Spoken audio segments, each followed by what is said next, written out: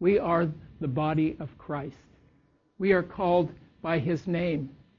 Now that might be an odd term to say, but if you watch us when we are functioning together, not just sitting in a row looking at the back of each other's head or looking up here or even nodding off in sleep.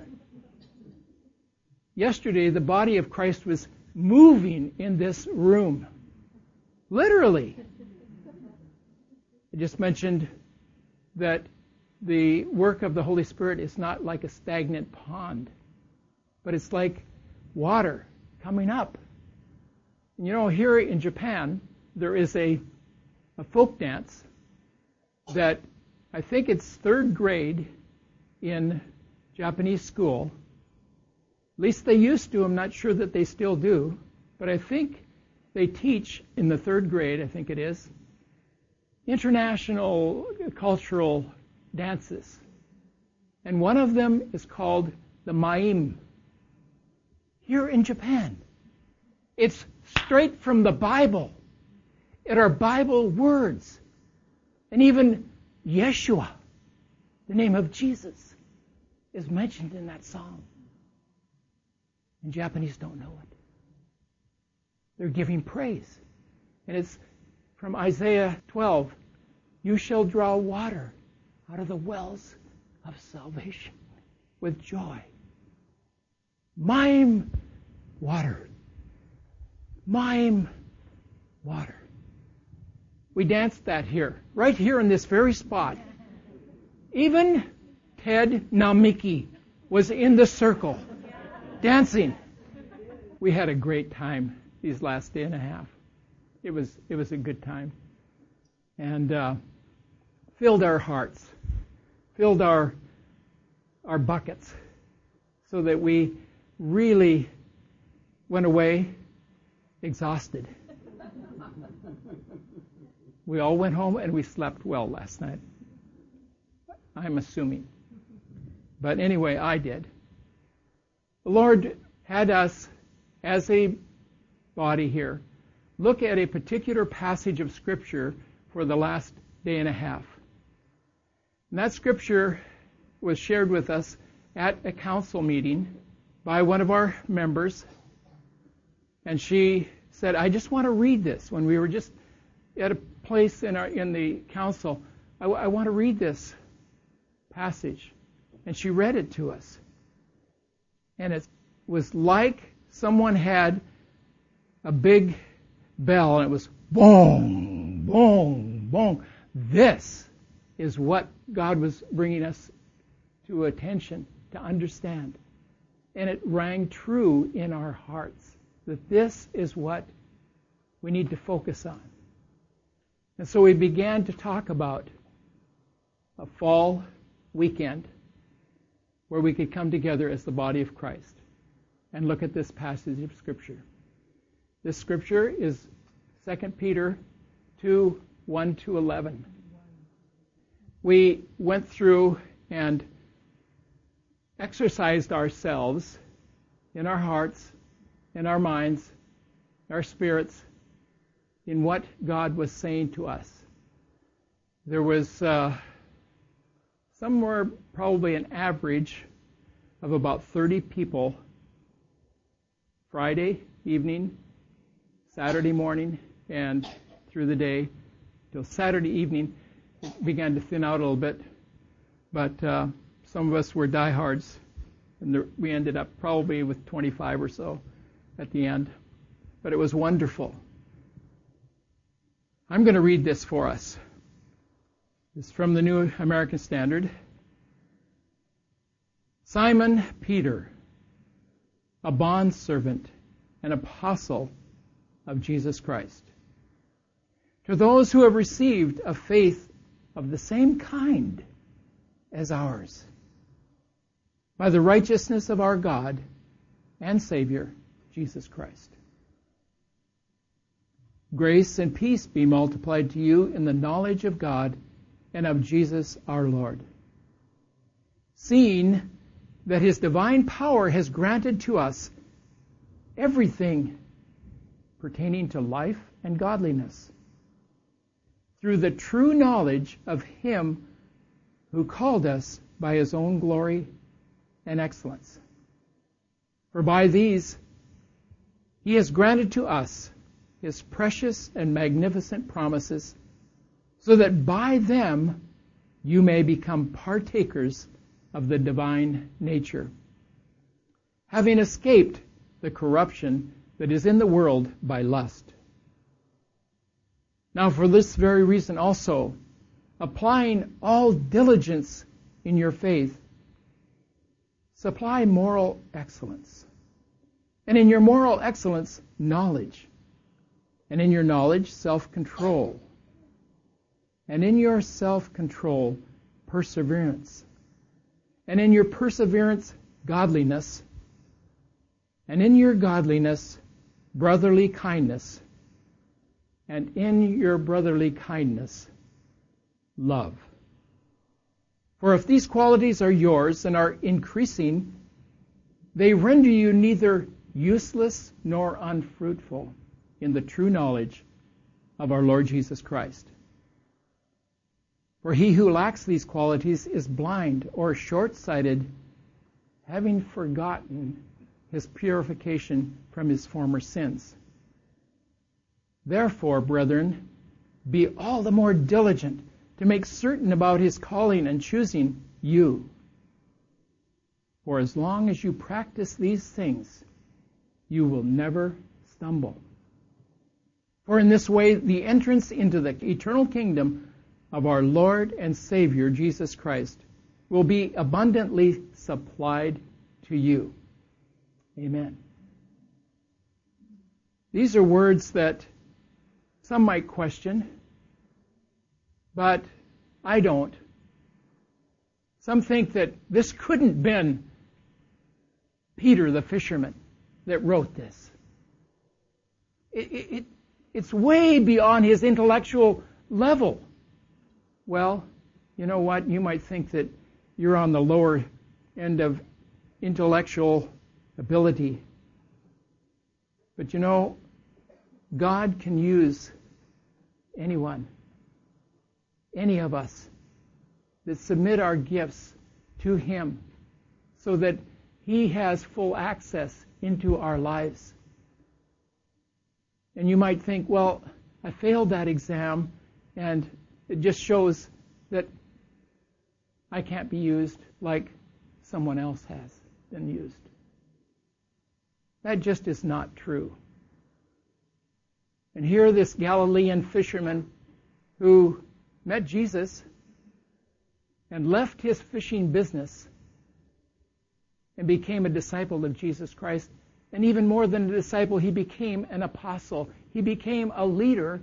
In fact, it was when the Holy Spirit had come upon the new believers, it was Peter that stood up and preached a gospel about Jesus Christ, who had come and lived as we live,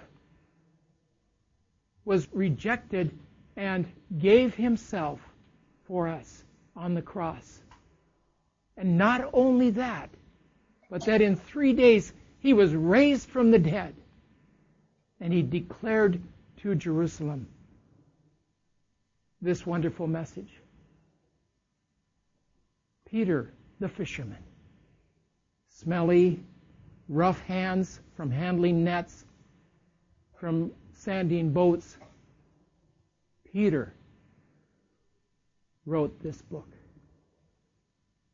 But not only that, this book was written, and he says it in this book, just as he was anticipating his own death. And some people in history say that Peter was crucified, but he requested, "Don't crucify me like Jesus." And he was crucified upside down. Now, I don't know whether that's true or not. We don't have any real record of that. But that is Peter, who was the impetuous person who had He opened his mouth when he should have been quiet.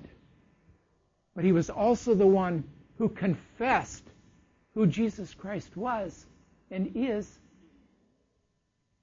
Peter, a fisherman, just like you and I. Nothing special, but a man who fell in love with Jesus Christ. He's writing these words.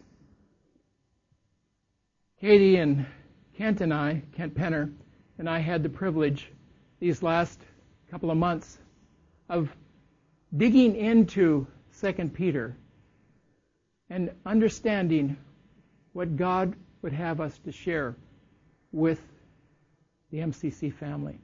And today I'm just going to give kind of a review of what we learned and what we shared yesterday.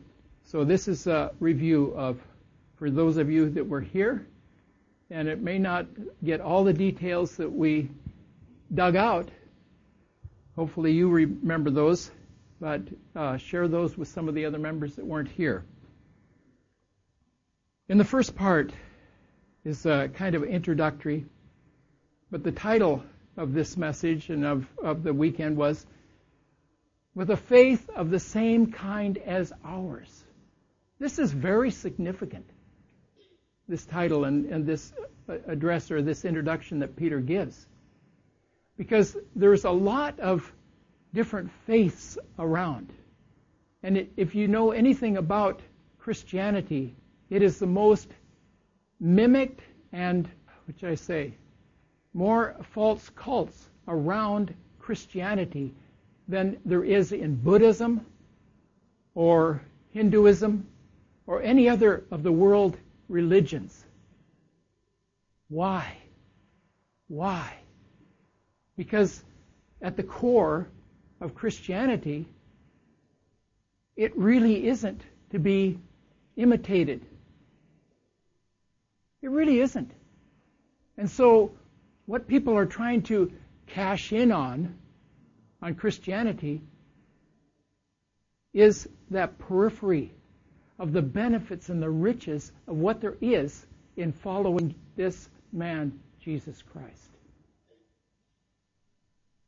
And so we have it that Peter wrote this letter knowing that there were people that were going to imitate and try to spin off their religious beliefs to cash in or to draft. Draft means to follow in the wake of Christianity. And that's why we have all these hangers on. Jesus, I think, referred to that when he said, where there's a dead body, the vultures will gather. And we have, in Tokyo here, we don't have vultures, but we have these big black ravens. And in fact, it's a big problem here in Tokyo. You put your garbage out, and now in some cities now they say you can't put your garbage out unless you have a net over it. And I've never been in a city or lived in a neighborhood that is so concerned about garbage. And a lot of it has to do because of these Tokyo buzzards, these ravens. And so Jesus was referring to false teachers.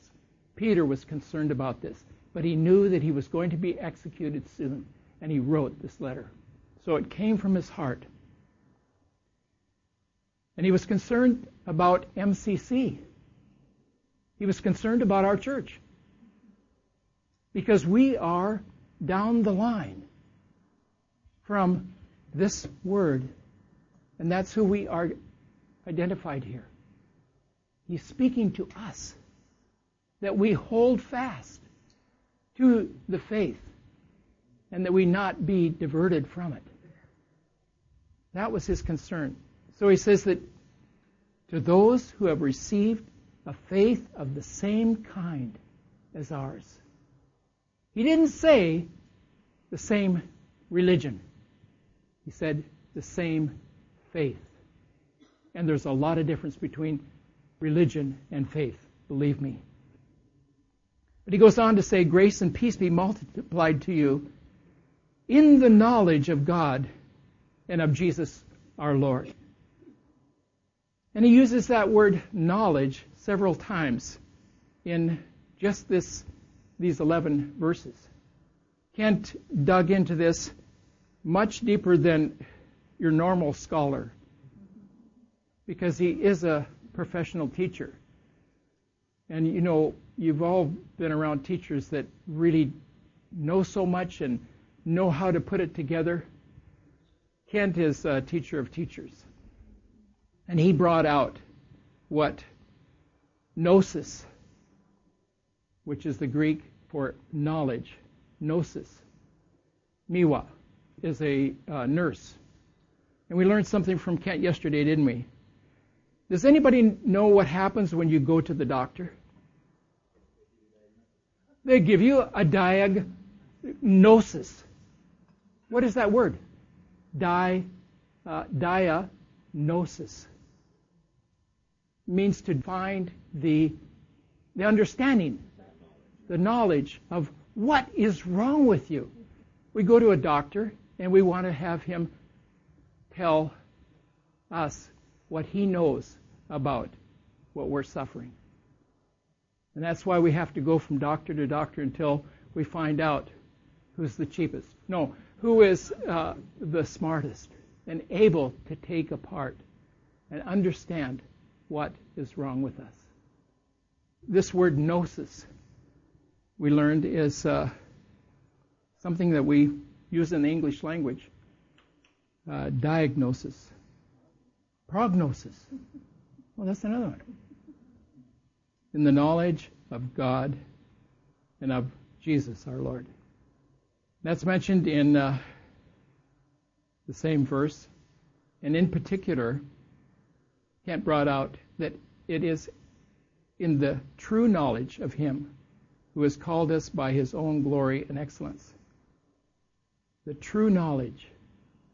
True knowledge is actually another word like diagnosis, but it's epignosis. Epi means true. And so this is a true knowledge of Jesus Christ. Okay? And then it's mentioned again in verse 8, in the true knowledge of our Lord Jesus Christ. Then we came to verse 4, and this was the verse 3 and 4 was what God was putting on my heart to share. And the key words in those verses 3 and 4 is the word granted to us. And I use the illustration of, in Japanese, we have a term that's called receiving with thanksgiving. Receiving from above. Anybody know what I'm talking about in Japanese? I'm receiving from above. You hear it all the time in Japan. Well, not all the time, but quite often you will hear, particularly if you're with very conservative, well-bred Japanese, and you're having a wonderful meal with them. And you're about to eat. And everybody in unison. I don't know how the Japanese know this timing, but it's together. Itadakimasu. Itadakimasu actually means I am receiving from above me. I am receiving this. Well, some people say, well, that's Buddhistic. That's not Christian. Because what a Buddhist believes is all life we receive. And so in itadaku, particularly if you're eating raw fish, that fish is giving its life for my life. But no, I think it has a higher meaning than that. Because God is the one who has created every living thing for us to have for our well-being. That's what the Bible teaches. And so, where does itadaku come from? It is coming from the Creator of the universe, the God that we worship, I receive from him. That is our attitude in life. And we enjoy the opportunity that we have daily to ask for his blessing on our meal. You know, this speaks loudly to families. You have your parents over, or you have your brother over and his family. That's a good opportunity to witness. That you stop and you thank the Father through Jesus Christ for your meal. It is a witness. Don't belittle it. It means a lot. Have you ever gone to a restaurant, you look across the restaurant, and you see somebody bowing? Oh, they must know the Lord like I know him. Yeah. You don't know the witness that you're giving. That's very powerful. That he granted to us his precious and magnificent promises. In my group that I was facilitating last night, we dealt with this precious and magnificent. I was the only guy in the group with 4 ladies. I asked them, I said, what does precious mean to you? I don't think I've ever, very rarely, have used that. I don't even use that for Katie, although she's very precious to me. It just isn't the word that us guys use.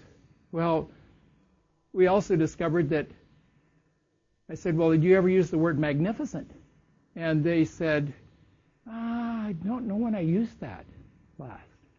Oh, you gals don't use magnificent? Well, I've got a magnificent car. Woo! It is really, it just thrills you every time you look at it, especially when you're high speed and away you go. This is magnificent.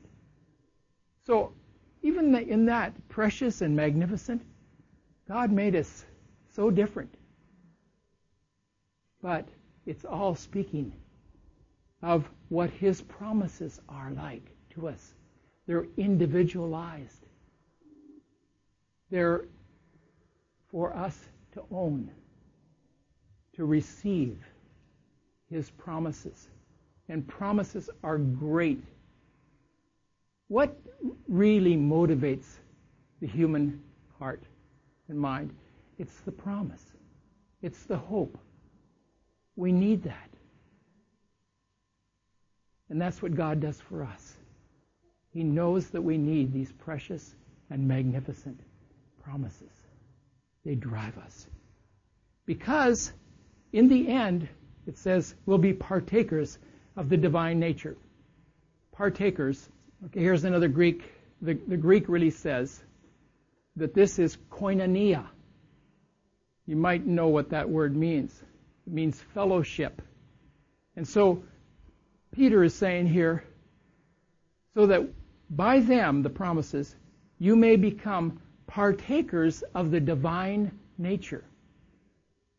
We're fellowshipping with the divine nature. One of the things that Kent brought out on the knowledge thing is that knowledge is a good give and take. When you know something, it is shared or shared with you. Knowledge is back and forth. In fact, even the base word of the underlying definition in the Bible of knowledge or knowing someone is a very intimate word. And it's not just the American way. If you compared an average American to an average Japanese, you'd find that an American has probably 500, some people 1,000. How many people have 500 people on your Facebook that follow you?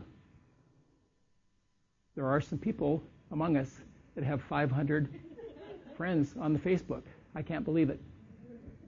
That is becoming a very popular thing. Now, I'm not going to look at anybody that just raised their hand at about 500. Do you really know those people?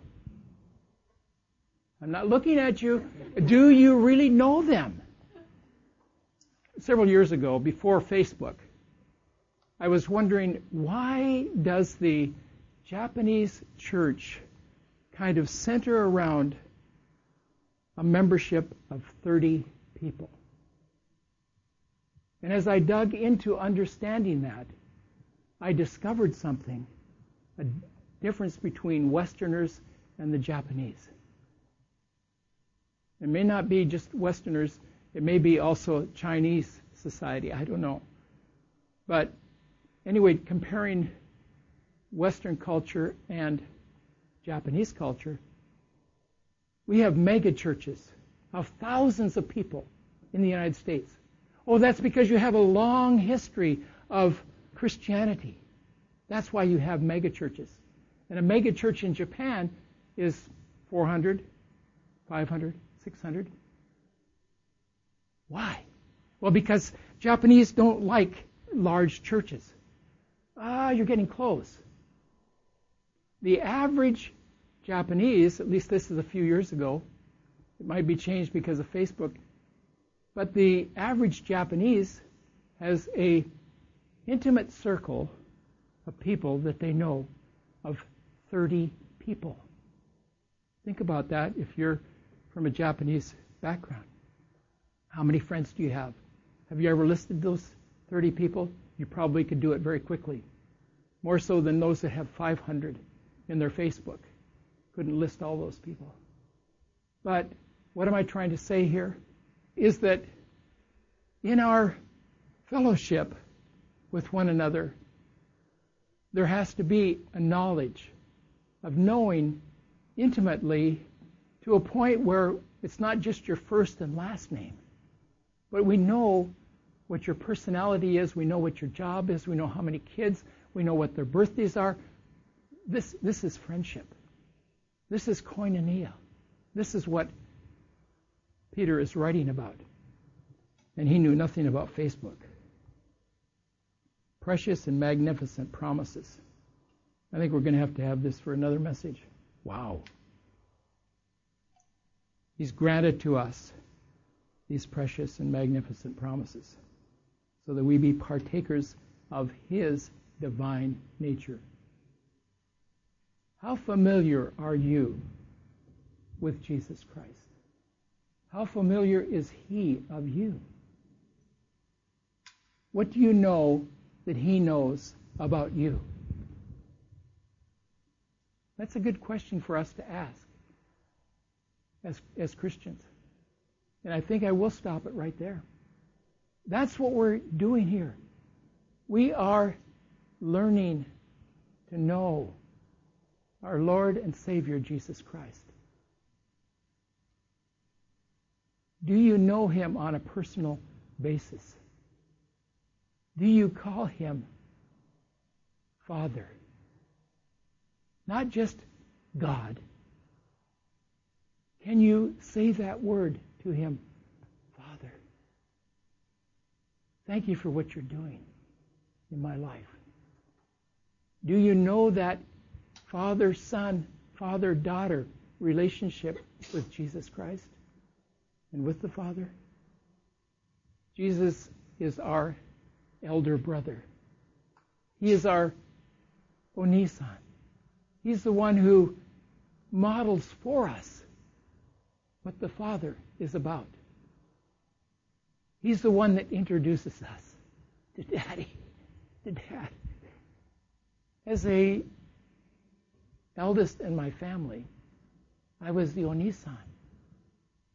And I had to pass down to my two younger brothers what life was all about and what was happening in our family.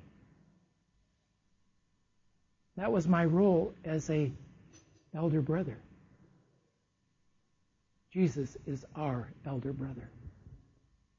And he introduces us to our Father. What a privilege we have of having an elder brother like Jesus Christ, who knows us thoroughly, and we can get to know him thoroughly.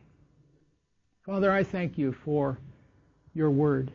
And thank you for the richness of it, so much so that we could spend all day here again, delving into your word and understanding what life is all about. Not religion, but life. And we thank you that you have come and shown your light into our lives. And we have the privilege of fellowshipping with one another, enjoying what you are doing in each of our hearts and lives. And we pray that this week, as we separate and go out to our jobs and our places of calling, whether it's in a school or neighborhood or company, just in casual meeting of people on the train or at Starbucks or wherever it might be. Even, Lord, Facebook, that the fragrance of Jesus Christ would come through in that relationship, that they might come to know the Lord we love. And especially, Lord, we thank you for our closest family members. And we pray that they come to know you, that they not be turned away or turn themselves away from you, but they come to see that you are the living God, and you've sent your Son, Jesus Christ, on our behalf. Oh, we thank you. We praise you. In his name, amen.